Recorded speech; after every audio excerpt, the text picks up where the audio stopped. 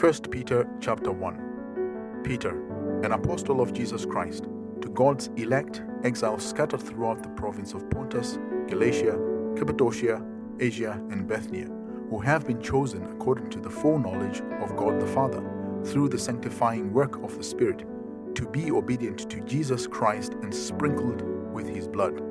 Grace and peace be yours in abundance. Praise be to the God and Father of our Lord Jesus Christ. In his great mercy he has given us new birth into a living hope through the resurrection of Jesus Christ from the dead, and into an inheritance that can never perish, spoil, or fade. This inheritance is kept in heaven for you, who through faith are shielded by God's power until the coming of the salvation that is ready to be revealed in the last time. In all this you greatly rejoice, though now for a little while you may have had to suffer grief in all kinds of trials. These have come so that the proven genuineness of your faith, of greater worth than gold which perishes even though refined by fire, may result in praise, glory, and honor when Jesus Christ is revealed. Though you have not seen him, you love him, and even though you do not see him now, you believe in him and are filled with an inexpressible, glorious joy, for you are receiving the end result of your faith, the salvation of your souls.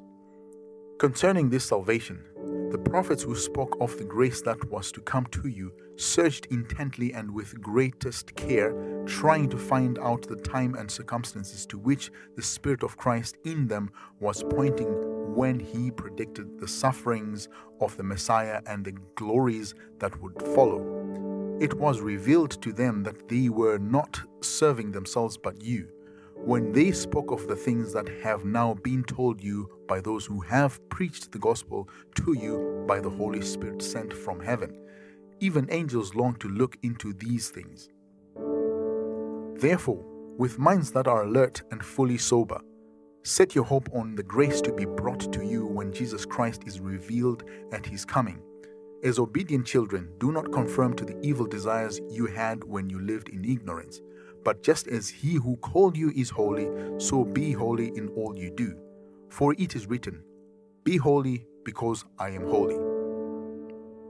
Since you call on a Father who judges each person's work impartially, live out your time as foreigners here in reverent fear.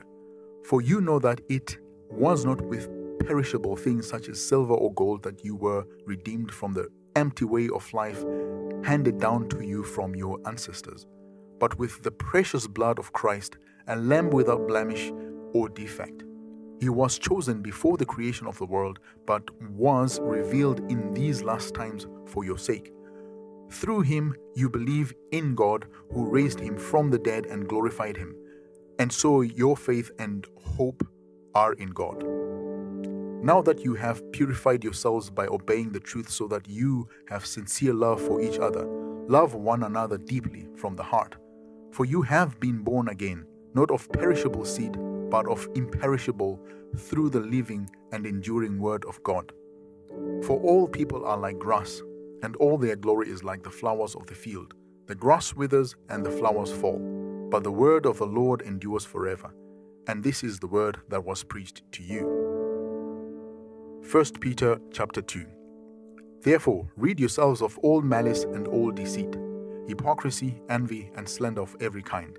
Like newborn babies, crave pure spiritual milk, so that by it you may grow up in your salvation, now that you have tasted that the Lord is good.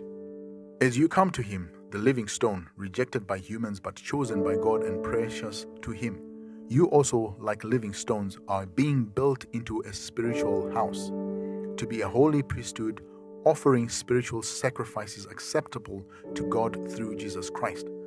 For in Scripture it says, "See, I lay a stone in Zion, a chosen and precious cornerstone, and the one who trusts in him will never be put to shame."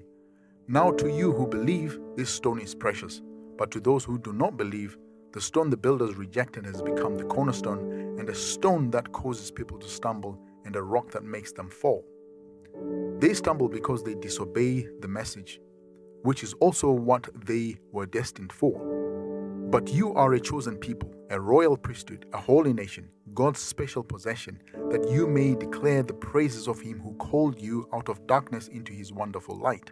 Once you were not a people, but now you are the people of God. Once you had not received mercy, but now you have received mercy.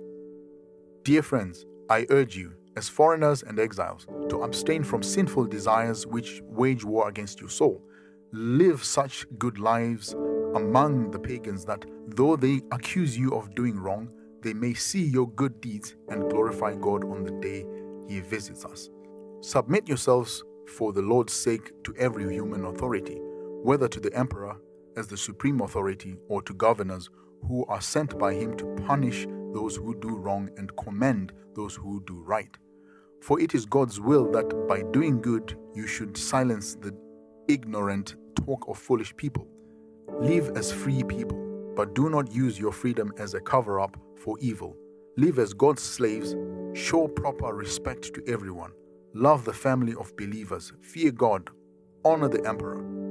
Slaves, in reverent fear of God, submit yourselves to your masters, not only to those who are good and considerate, but also to those who are harsh. For it is commendable if someone bears up under the pain of unjust suffering because they are conscious of God. But how is it to your credit if you receive a beating for doing wrong and endure it?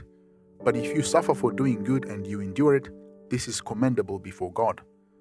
To this you were called, because Christ suffered for you, leaving you an example that you should follow in his steps. He committed no sin, and no deceit was found in his mouth. When they hurled their insults at him, he did not retaliate. When he suffered, he made no threats. Instead, he entrusted himself to him who judges justly. He himself bore our sins in his body on the cross so that we might die to sins and live for righteousness. By his wounds you have been healed. For you were like sheep going astray, but now you have returned to the shepherd and overseer of your souls.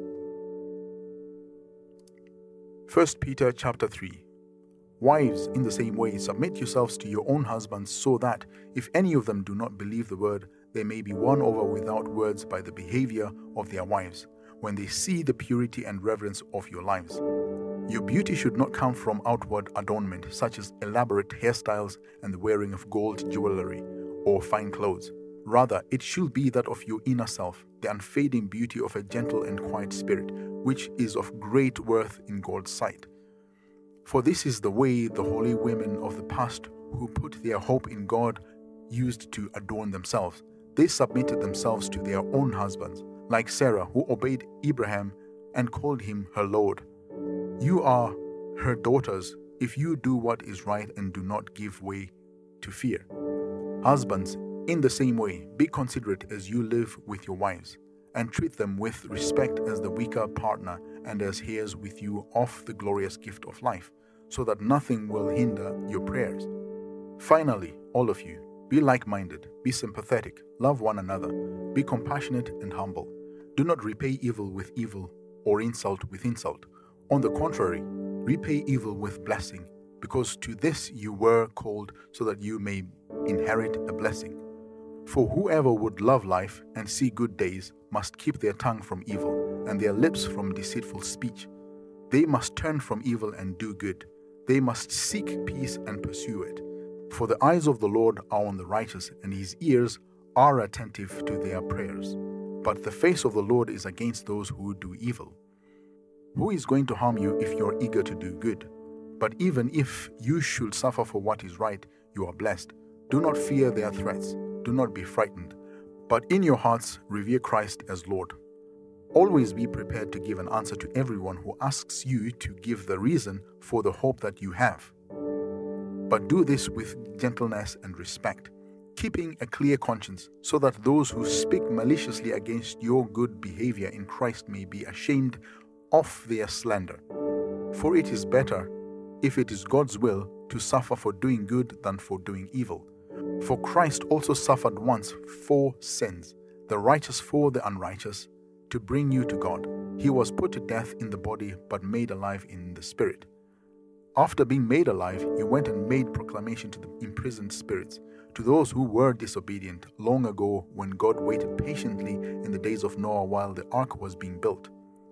In it only a few people, 8 in all, were saved through water, and this water symbolizes baptism that now saves you also, not the removal of dirt from the body but the pledge of a clear conscience toward God.